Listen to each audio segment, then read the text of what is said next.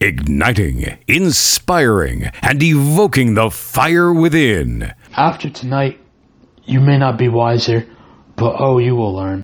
I can only say this. It will get better. The sunlight is a whole lot closer than you think.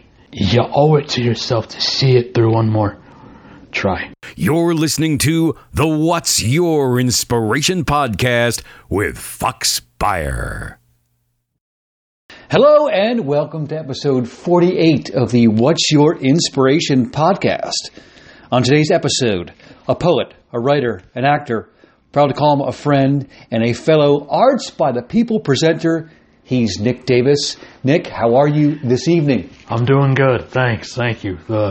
Thank you for the kind words and the lovely introduction. Of course. It was well thought through, and as I've done a couple of these at my humble abode, my home, I feel like we're President Reagan and Mikhail Gorbachev at the summits back in the 1980s with the fire in the background. Yeah.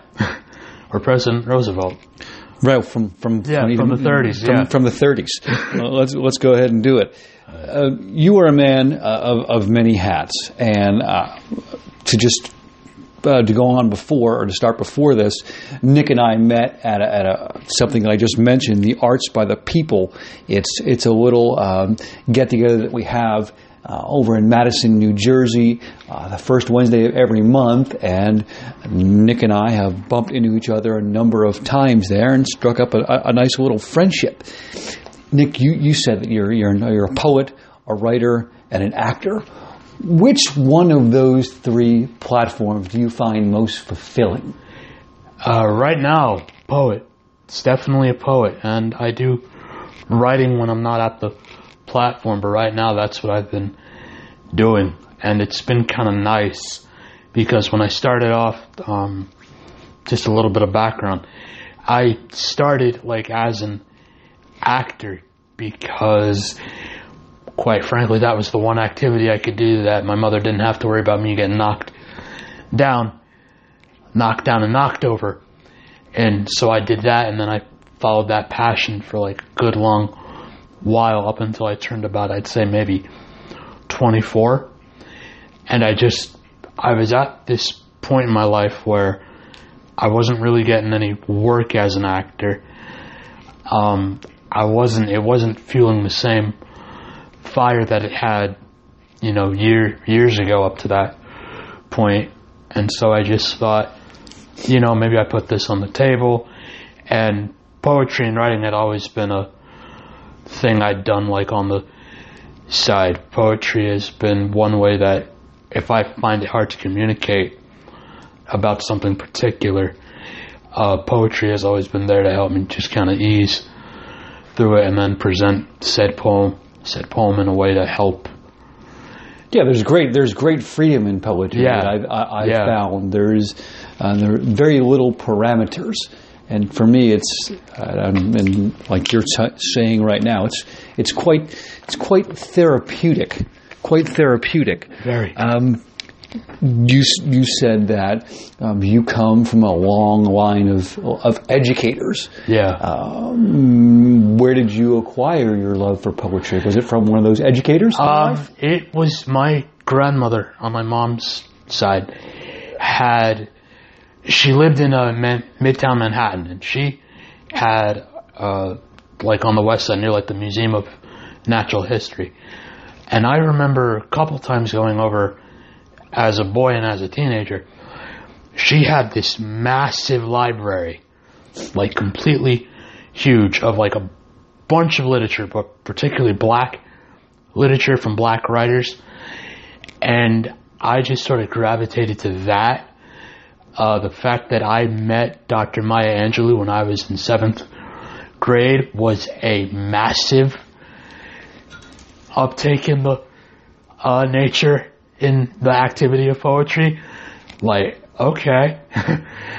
And so that's one major influence. The other, my father was a teacher and taught English, so I have always held a love and found a fondness for the power of creative fiction, if you will, and poetry was like a byproduct of that. But I think another big one was when I was 7 years old. I was in this in school, and we had this week. I think it was a Dr. Seuss Read Across America thing, and we had a poet come into my class, into my classroom, and explain to us like the joys of Dr. Seuss and all, and poetry. And I don't know what it was about his delivery, or maybe just about how passionate he was about the subject, but I was all in from like the get-go. Do you recall his name? B.J. Ward. Shout out to Mr. B.J. Ward. He's a teacher and he's a professor. And every so often he'll come back through the Morris County area spreading beloved poetry. So B.J. Ward was a massive influence on me as a kid. It's an outstanding little story there of your earliest days. I think it sort of lit the fire. Yeah. And let's get into it a little bit here. When I look at a clock, I notice that the hands go up and down and around, and it doesn't discriminate. Those hands go up and down and around for everybody. And that is to say, metaphorically speaking, those hands go up and down and around for everybody, and we all experience throughout our lives these ups and downs, heroes, highlights, and hardships. And I wanted to give you an opportunity now to share two of those three. Could you please share a hero or a highlight story and a hardship story for us right now? Happy to. You can start either way. My biggest hero, without a doubt, has got to be my mother. And she is my hero because... Okay. When I was born with this condition called hypoplastic left heart syndrome, which is when a child is born, normally they have both sides of the heart. Mine, though, however, was I only had the right side, not the left. So, and once the doctor cut the umbilical cord, I went blue like a Smurf. And I had a bunch of different surgeries. The last major one I was 7. And through all of it, I always remember my mother being there. She's always been there to give me encouragement when I went away to college.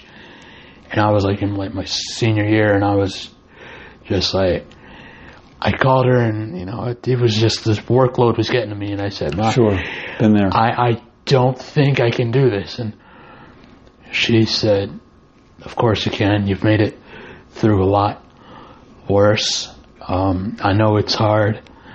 I've been there. I love you, but you'll be good." And we come from a Baptist tradition, so of course she interjected God into that little nugget of advice and helpful ways to get me through that moment. But yeah, my mother has always been there.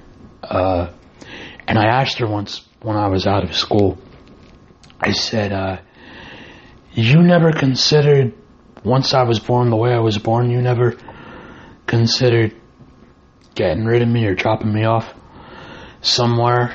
And she said, no. And she said, believe it or not, that was not an option I was ever going to consider, but that was an option that the doctors placed at me. What do you mean? And I asked her, leave you be? I don't understand. No, and she said, well, no, the thing is, there are some parents who, when their kids are born with similar issues, they just up and leave their kids at the hospital for the hospital to take care of, and just don't come back and forget about them. So when I think of that, and she didn't say it to guilt me or anything, but when she said it, I go, and through all of it, you still decided to keep, you decided to keep me, and said, I can never give him up. I would never give my child up. So that, my mother, through everything we've been through as a family, full-blown hero. status, I don't even think that fictional heroes can hold a candle to what she's been able to do. It sounds like they can't. No. It sounds like they can't. It sounds like your situation in college. Where did you go to school? I went to a school at Mitchell College in New London, Connecticut, off of the Long Island Sound. Okay. So there, in a very tough academic hour or two, you call Mom. It seems like it was something you did subconsciously because you needed a little bit of a boost, and she surely did that for you. She surely did that. And this can weigh into the highlight story. I think that my biggest highlight was I'd say it was graduating from college, but that's a little typical. That's a little cliched. I know my mother would say, "No, that's a major highlight for me as your mom." But my biggest highlight would have come from. It was a little while ago. I had done one of the things we've done through Arts by the People is we have several different programs. We have Jump the Turnstile, which is gather poets from New Jersey, and these poems go on to be animated, and then and then they have dancers react. We went to one a few weeks back, right? Yes, that was a big one. So my biggest highlight, I believe, was I'm there. My brother who lives in Annapolis is there. My mother is there. My sister-in-law at that time, my niece had just turned 1, and everybody was there. And everybody seemed just genuinely happy, like, wow, you did this thing. These words came out of your mouth, kind of, and not like it was not like I was ever a quiet child or a very just kept to myself kind of a child, but it was just, that was the first time post a scholastic setting, I've ever seen something I do creatively celebrated on like a grand level. Get received so well. Like, that was a big one for me. Right. Yeah. So you're out of the academic bubble, and while it may not be your quote unquote job, this is beyond just a passion for you. This is a craft and an art form. That was the moment when it was like, oh no, this is more than a job. This is way more than a job. Not that I feed off of that sort of positive, creative, feedback and whatnot, but it's like, no, that this right here, it means a lot. Now to go into like personal hardship. So let's go into a hardship now. Yes. A big one might have been my relationship with my father. Okay. Not to say we had an abusive or a dark one. That wasn't it. When I was born, with my condition, that sort of put a wall up between my father and I. He was nervous to get close to me, because he didn't know, because it wasn't documented that kids who are born with this thing, they may not tend to live very long. So he didn't want to get close to you for fear that he'd get too close to you and lose you. Yeah, exactly. Okay. And what ended up happening was during my parents separated when I was about 6 or 7. And as a result of not wanting to get too close, I have a younger sister who was born completely fine, physically, as I can tell. She was born completely fine, and she became the athletic one out of the two of us. And my father being a football coach and into sports and of the athletic type and a jock, gravitated towards that a lot more and showed... It's what he knew, right? Yeah, it's what he knew. It was, all right, this isn't new, and I can work with, having a daughter who wants to do the things that I want to do. So he gravitated towards her a lot more.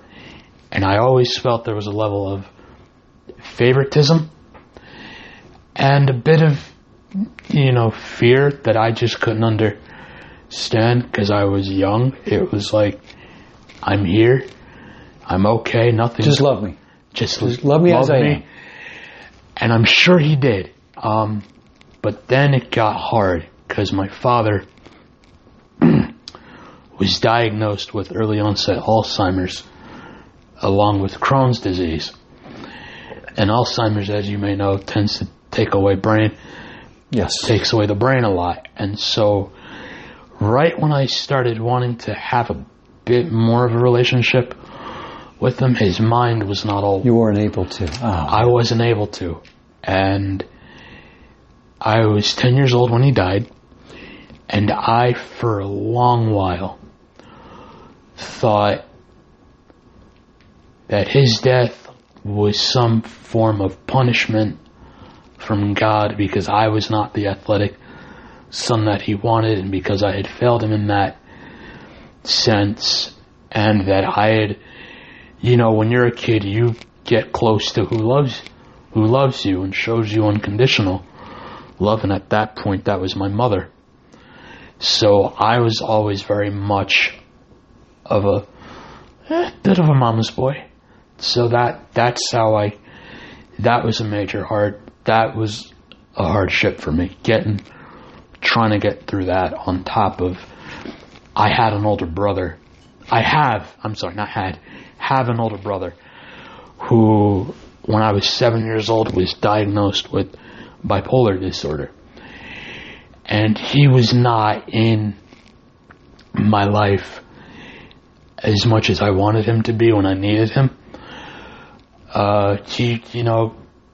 He went to a mental hospital. A story my mom often likes to retell is when I was 7 years old, we went, a relative had passed away, and my brother had not been taking it well, and I guess just the morning after the funeral, he had a bit of a breakdown, and I was wheezing in the house we were in. And so he scooped me up, ran me into a room, and just locked the door and hugged me. And I told him it's going to be... I was a little too young to fully understand what was going on at the time. Was going on. But just out of somewhere, I ended up saying, hey, it is okay. I am okay. Everything will be okay. And managed to work.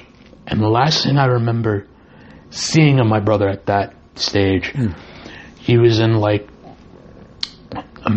in the mental hospital, holding a box over his head as we drove away. So I had to kind of witness that, and then I witnessed the last time I saw my father. He was alive, but we were not able to communicate. He was a vegetable, in a sense. And just at that moment, I thought,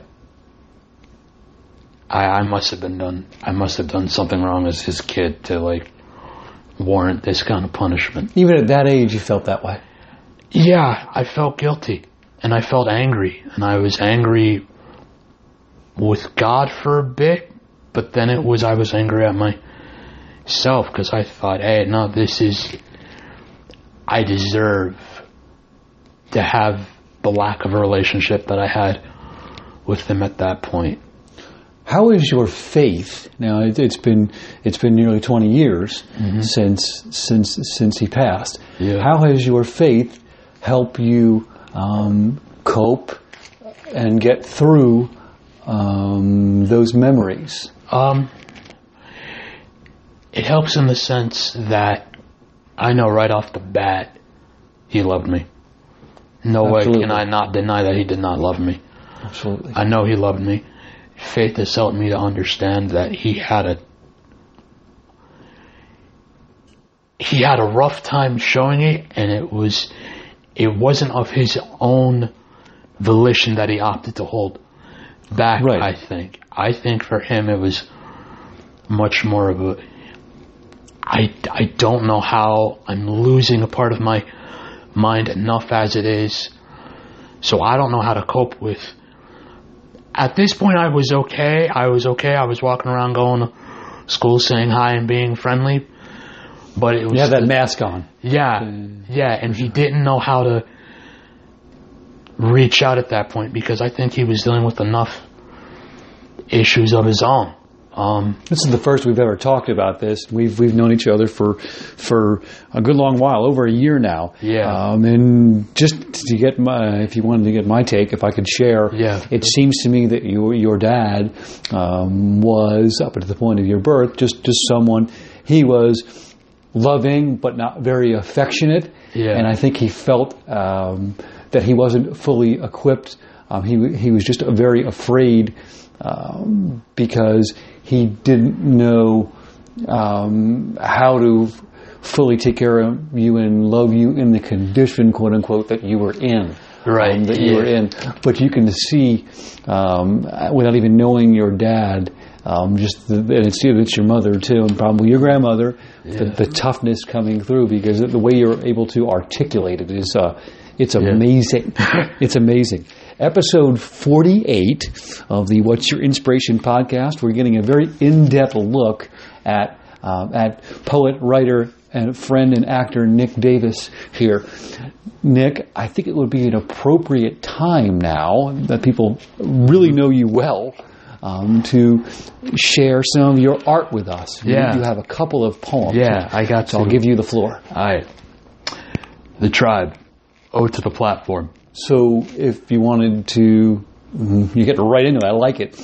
Just explain a little bit about the poem and what inspired you. This first poem came from being at the platform. I had been about, I'd say, a year or so into going there on a regular basis, and I wrote this at a time when I was being just utterly thankful and grateful that I had found a place that I could come and air, and not just air stuff out, but like I could find myself artistically again, because for a while I couldn't find that side of myself anymore. I had been a little disillusioned with the theater world and the acting world. So I had, at that point, had said, you know what, I'm good. I've exercised that muscle enough. You know, there are only so many times that a guy can walk into an audition room, pour all this effort into like scripted words someone else wrote, and then go, yeah, thank you. Don't call us. We'll call you. And you know what that means. Yeah, and it was like, oh, okay, no. So I wrote this at a point when it was just like, it was a poem to the people who helped me find myself artistically again. And the platform that we speak of is a literary open mic here locally in Madison, where I go, Madison, New Jersey, and a lot of what is shared is poetry and spoken word. Yeah. The Tribe, Ode to the Platform. An ode to the place that saw me struggle. It saw me struggle to fight the bastard called depression and self-loss, whose lyrical voice called me back to the form in which I wrote my deepest thoughts. A group of folk who, they say a tribe is a group of people that you belong to. A group of folk who will claim you and call you theirs. And so this is for them. Ode to the folks who pronounce proudly that you are indeed theirs, and that when you indeed make it, they'll throw up their pens in a joyous salute. These are the folks who will love you. It don't matter whether you come bearing your words or not. This rough poem is from my platform folks. The folks who I let see just about every thing and stood there with open arms saying, "Welcome, oh, to that monthly realm I call heaven. Oh, to this holy place filled with the good folk."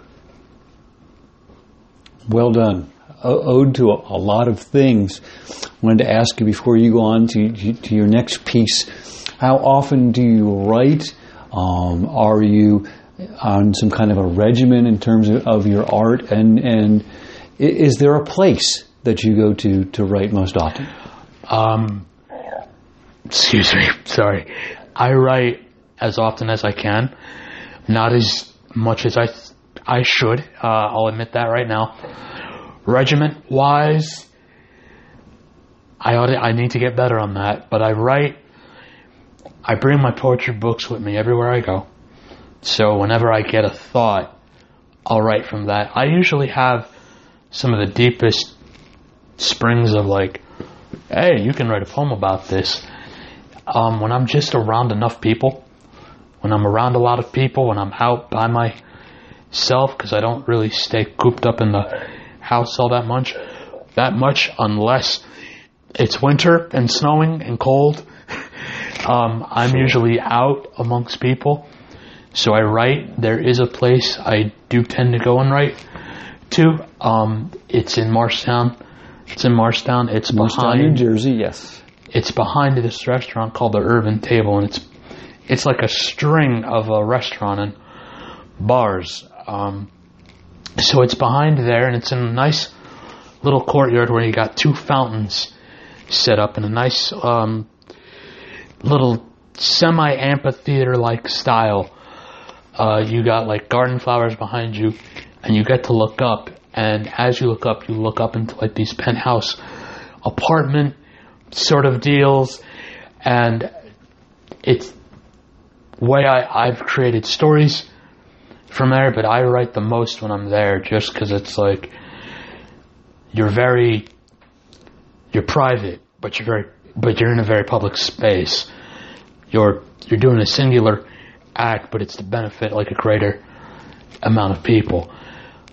So that's where I write. I write there just because when the home gets too crazy or a little too disorganized, and that's where I tend to go. You have space, and it seems like a very creative space as well. Yeah. Excellent. Do you have another piece you'd like to share? I do. You know what? I will give you our...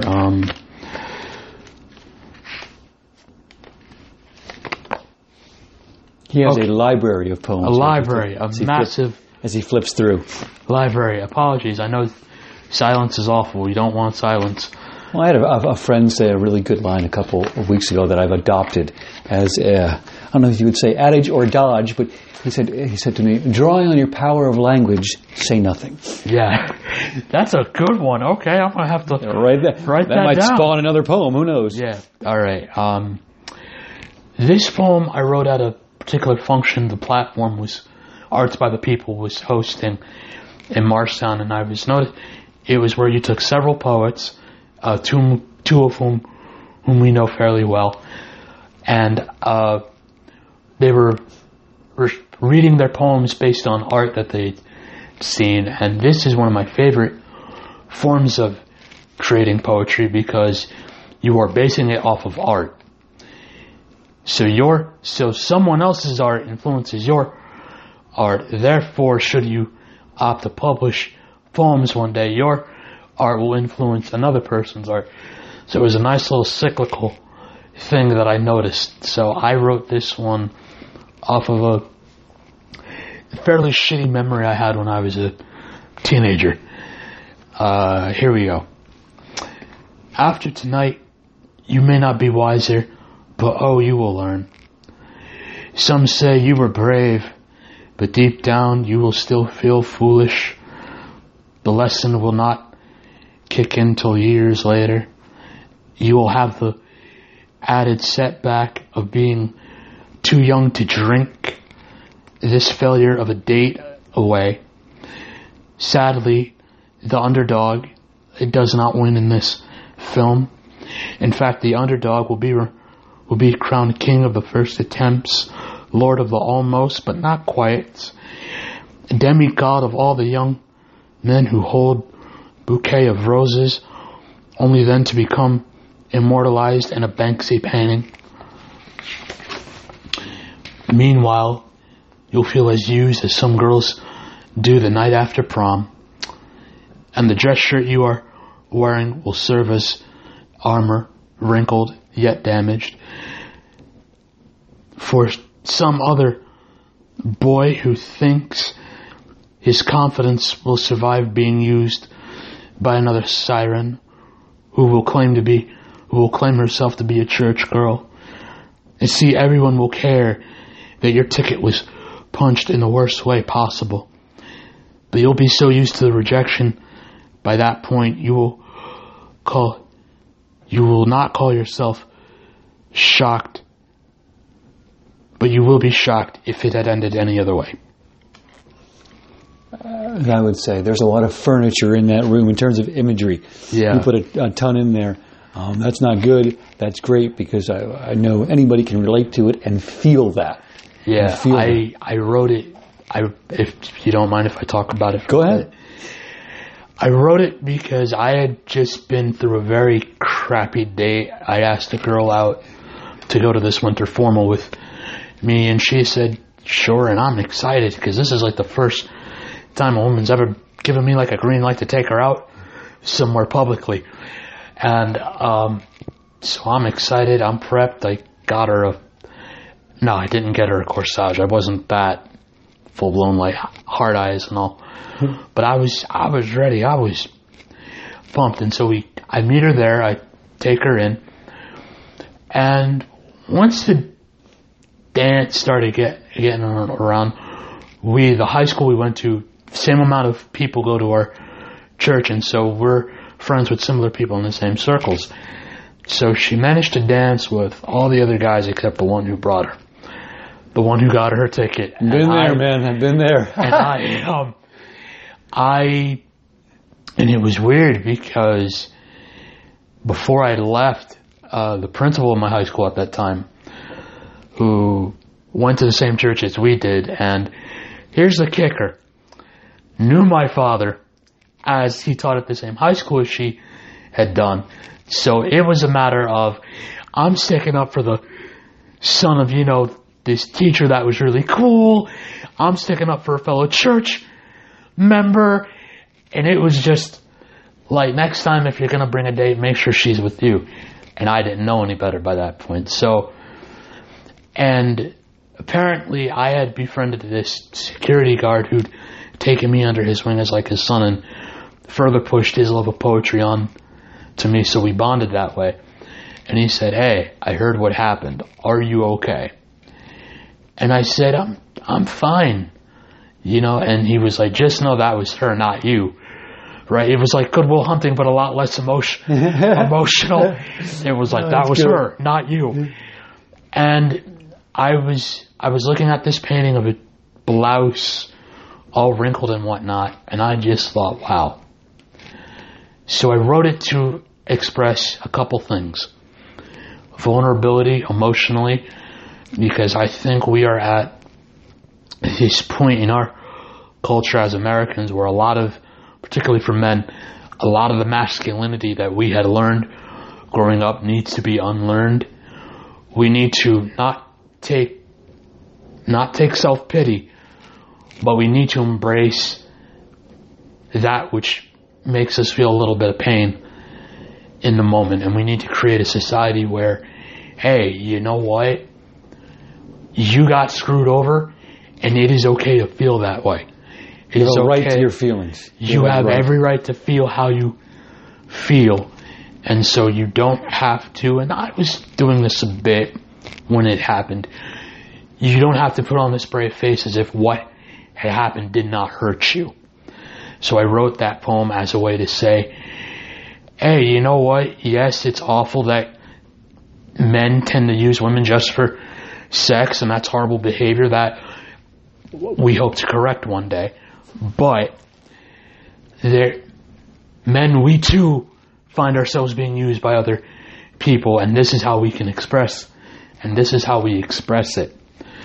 So that's how I was reading it. That's what made me think of it as somewhere some guy is going to have a horrible experience and he's not going to know what to do with it. And he'll feel like, well, society has always told me to just man up and not... Tough it out. Tough it out. Wear it, as we say. Wear it. Own it. But it's like the experience is not what we should be owning. Own how it makes us feel in that moment. Process it. Like that. Talk about it with our close... Own how it makes you feel. Yeah. Talk about it with our close friends. And then hopefully through talking and therapy, we can be better. So I wrote it as a real form to say to guys everywhere, hey, we hurt too. We hurt too, and we have every right to our hurt. So yeah, and that response came to just a lot of, we grew up we are now of age in a Me Too culture where men who have been predators towards women are being exposed, and that's a beautiful thing, and I applaud it, and that's something that ought to be happening. At the same time, we're dealing in a world where men have got to this whole thing of toughing it out has been killing us in emotional senses, mentally, sometimes, not to get too morbid here, even literally, we suffer from depression because we have been taught to keep it in. Because we're not addressing it. We're not addressing it. We're not addressing the problem. We've got to speak openly about it, and if at some point I will get a book of poems published, this will go in there. For sure. And it will be some form to say, I was trying to reach out to any kind of dude who felt alone, who felt like, I don't know what to do with this anger, and I don't know how to properly take this pain that I'm feeling outward. And so it's written as a way to go, hey, write it down. Express it with your people, with people who love you, Always make a space for yourself where you can just express it and go, hey, I feel heartbroken, or I've been meeting this frustration and it's killing, and it's starting to get at me. What is wrong with me? So that's why I wrote that poem. It was to say, it's okay. Yeah, I mean, if I had to put a title on that, I think it would be TLC, Trust, Love, and Communication. Exactly. To get through everything. Yeah. Great explanation. A lot of furniture in the room. As we wrap up here, Nick.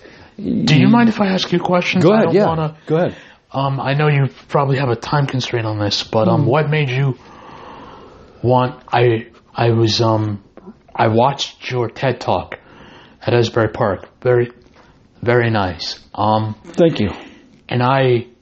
And then I heard a version of that I think it might have been the first open mic you ever... That's where I tested it out. Yeah, performed that's kind of what I use it for. Yeah. Yeah, and I was just blown away by it, and I was moved by it because it was It's great. Thank you. It was a poem. I'd call it a poem for this topic. It was explaining and airing out, this is what I went through. Don't be grateful for what you have. Yes. Ease up on the self-pity. It was a lot of things that I felt meant a lot, and I am always in awe of people who take their disability and go, hey, you know what? I'm putting it on Front Street. This is what these are the cards I've been dealt with. Take it or leave it. Yeah. I had a friend tell me once, and you've heard this in so many different ways. Everyone has an issue. It just so happens that mine, you see sort of right off the bat. Right. There's no way to hide it. And you hit it. It is what it is. What it says it is. It's perspective as a weapon. Yeah. And how my hardship is this thing called CP, and it's incessant. And it'll be there every single day of my life. Right. And that's one of my ways of, I tell my students, be a palm tree, bend but don't break. And that's how I fight. That's how I fight it, through through I guess you'd call it storytelling or literary. Yeah, I'd call that much in the same way that you do. Yeah, and the fact that you're a teacher, I can already imagine the amount of people that probably kids or young people that go through your high school who may themselves even have a disability and go, wow, he's teaching. Maybe I could do that too. I need to keep telling myself that. I do. Yeah. You're going to get lost in the everyday grind of it. But I'll tell you what, the most fulfilling moments for me as a teacher is when I step back, or we, I should say, us and my class, myself and my classes, take a step back and we sort of look at life. Where are we? I know we're in a Spanish class right now, but we're all in life. And that supersedes anything that we do. I'm very thankful for my education, but regardless of where we are educationally, we're all in life. Can we have a talk like we're having right now? Can we talk a little bit about heroes, highlights, and hardships? And those, Nick, are the moments for me as a teacher that have been most fulfilling and that will continue to be most fulfilling. Yeah, and my father was a teacher. My grandmother was both a teacher and dean of students at a college in New York. So I have a massive level of respect. My hat goes off to you guys and all who practice your profession. Let me just tell you, go for it, something that you may not hear enough. And God knows we don't pay you enough. But these are the best I can give as far as words go. You have probably the most important and critical job ever, particularly in terms of art, and I'll explain. I believe art, be it painting, dancing, theater, poetry, storytelling, I do believe in the power of art. I believe it saves people's lives. And the first instinct, the first touch of art that you usually get, if it's not in the home and you're not blessed to come from privileged artistic parents, you get it through the classroom, through the school, and you get it from, be it your teacher. I'm going to speak on English and other subjects because math was already a subject I didn't get it. I hated it. You and me both. But no, I'd say the job of the teacher is not just to educate and not just to learn and not just to divulge general information. It is to inspire. It is to light a candle. It is to go, some kid who's maybe coming from a rough situation at home is like trying to conjugate these verbs from English to Spanish and just might not understand the headspace for it. And so they may or may not flunk a test. And you have the power to go, hey, but you know what? I recognize the effort. I recognize that you tried. You put your heart into this test. So don't ever let the letter grade determine who you are or make you feel a certain way about your... You are not your grade. You are not your grade. You have value, young person. You matter. And what you will do, and whatever you do, be it a positive thing, it will matter. So I will always have nothing but love and respect for teachers, regardless of the subject. Particularly, but in a thing in like common music is like there's always some verse that always has some hip hop artist talking about how the teacher hated me, teacher never gave me jack, and I am not lyrically gifted like that, So you will not be seeing me making any hip-hop records anytime soon. I am sorry. You might be a lyricist. Yeah, performer, that's all. But one thing I'd always thought would be amazing was if I ever came out with the hip-hop record, the first line of any rap I would give would be, shout out to any and all teachers who gave a shit. Shout out to the ones who made me feel like I could come from something as humble as this. Shout out to any who encouraged me to pursue my dreams, to chase it like nothing else was holding me back. Shout out to the ones who had always had your back when things might not have gone through well and said, hey, but you know what? You tried. You tried, and I respect your effort, and I respect the fact that you gave it a shot. So that's just my thing of going, you know what? Hats off to any who opt to teach. Because I truly do believe you guys will inspire the next generation. You give us the artists for the future, and you guys you ought to be treated better than the way that you are. I mean, you ought to be getting paid those millions of dollars the sports guys are, in my opinion, but hey, that's just me. I appreciate all of the respect, and you know this, but I am a product of my environment, and my environment throughout my life has been my parents, my siblings, and then after that it is my teachers and my coaches as well. So many compliments you give me go back years and years and years as well. Thank you for the respect. Nick, final question, a couple of things. I wanted you to share just a bit of advice for those who felt like they have hit rock bottom. Okay. It is never as bad as it seems. There is always hope. I know it sounds hokey. There is always hope. I have been there too. We have all been there. For some of us it's a little harder than others, and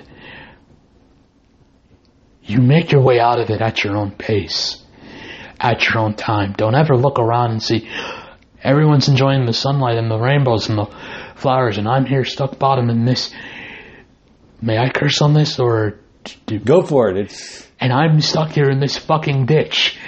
What is wrong with me? Why can't I move forward? Why can't I seem to do jack shit right? Hey, we all get out of the dark place on our own way. You know, for some of us, it's writing a poem.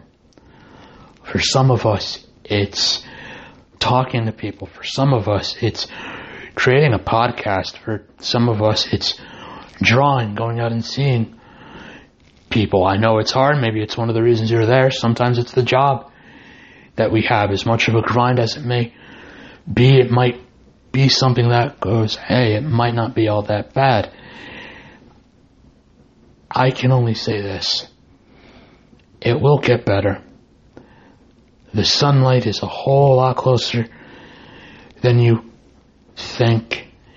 And hey, maybe your rock bottom isn't even cloudy or rainy. Maybe I'm in the middle of a desert. I don't have fucking water. I'm tired of the goddamn sun. Hey, well then, you know what? That refreshing rainstorm is right up the hill. It's right over that hill. The day may be hard, but the day may be cold and hard, but I promise you, the night will bring you some kind of warmth if that's where you take your solace in. And you owe it to yourself, not to anybody else. Fuck everybody else. You owe it to yourself to see it through one more try. You owe it to yourself to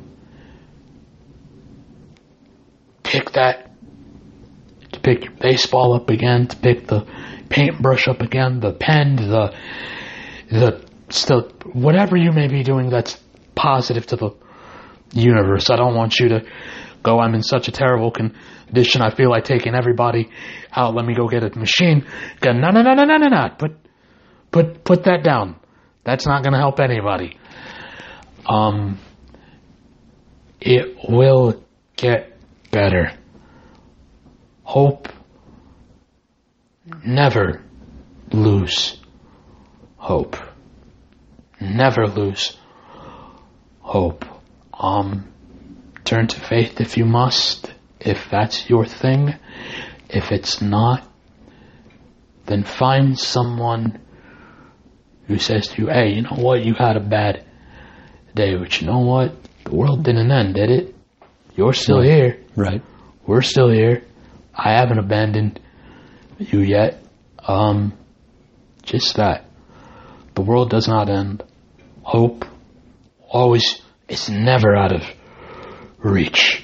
Never out of reach, regardless of what people may say. And I know it sounds, some of you listening to this might go, yeah, it's real. But Nick, what you're saying is real.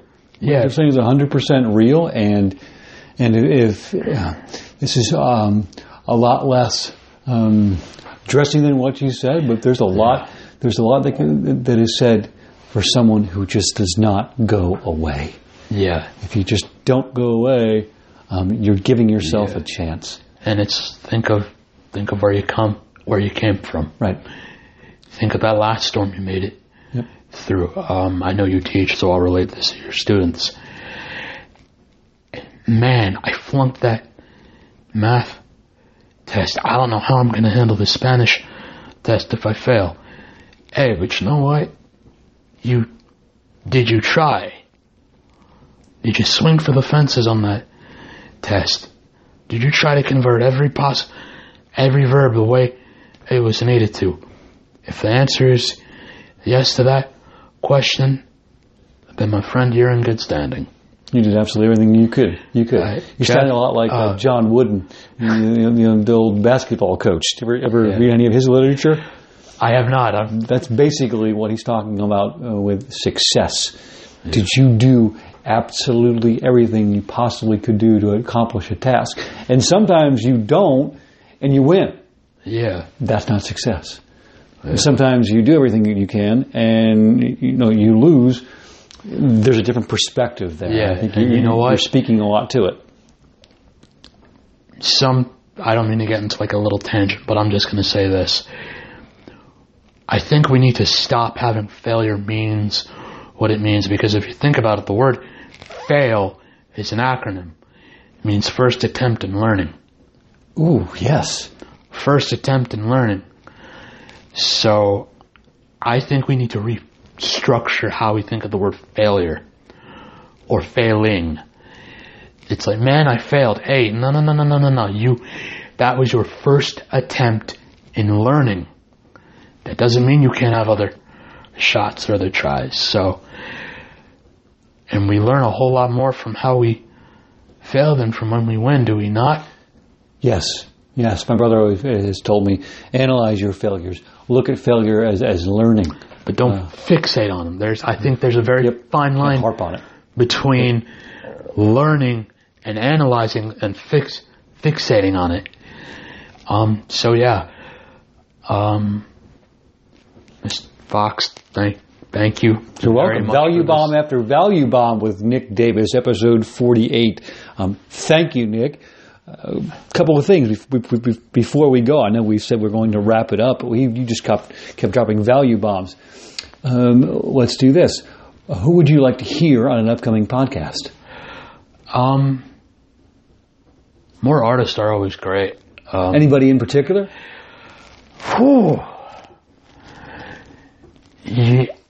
This guy might be out of your wheelhouse, but it's you. I don't leave anything past you.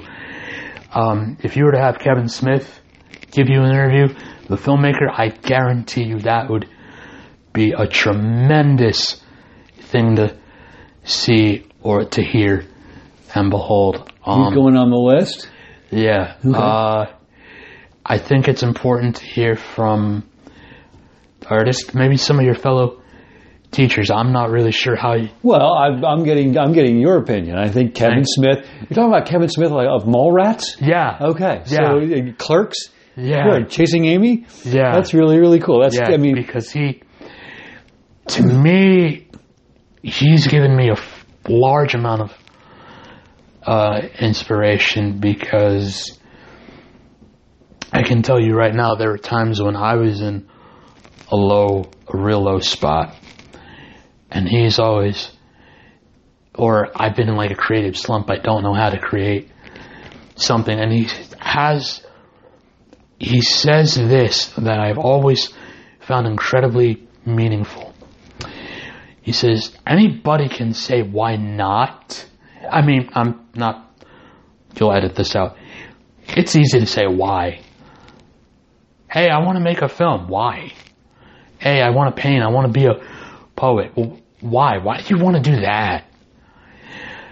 But it takes guts, and it takes a lot to just say, why not? And if I can impart anything to any artists who may hear this, surround yourself with a group of people that say, why not?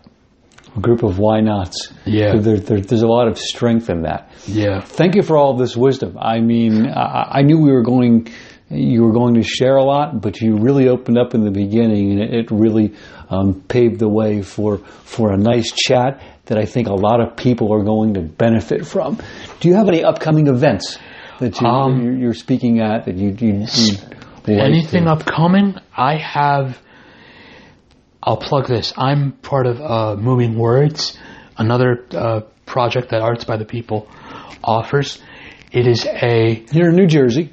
I'm here in New Jersey. Well, the poets and the recording of the poems will be coming from New Jersey, but the art will be done from the students from the animation school over in Tel Aviv, wow, Israel, and it'll be toured around as a bit of a film festival for the upcoming summer, and that's going on. I can always be found at the platform first Wednesday of the month. Anything that they're doing, I try my best to be there. Yeah, anything major happening? Not particularly. If you're looking for more of my poems, as scarcely as you may find them, please go on artsbythepeople.org. Look up Jump the Turnstile, and you'll see a video one of my poems is dedicated to, called Somewhere in Heaven.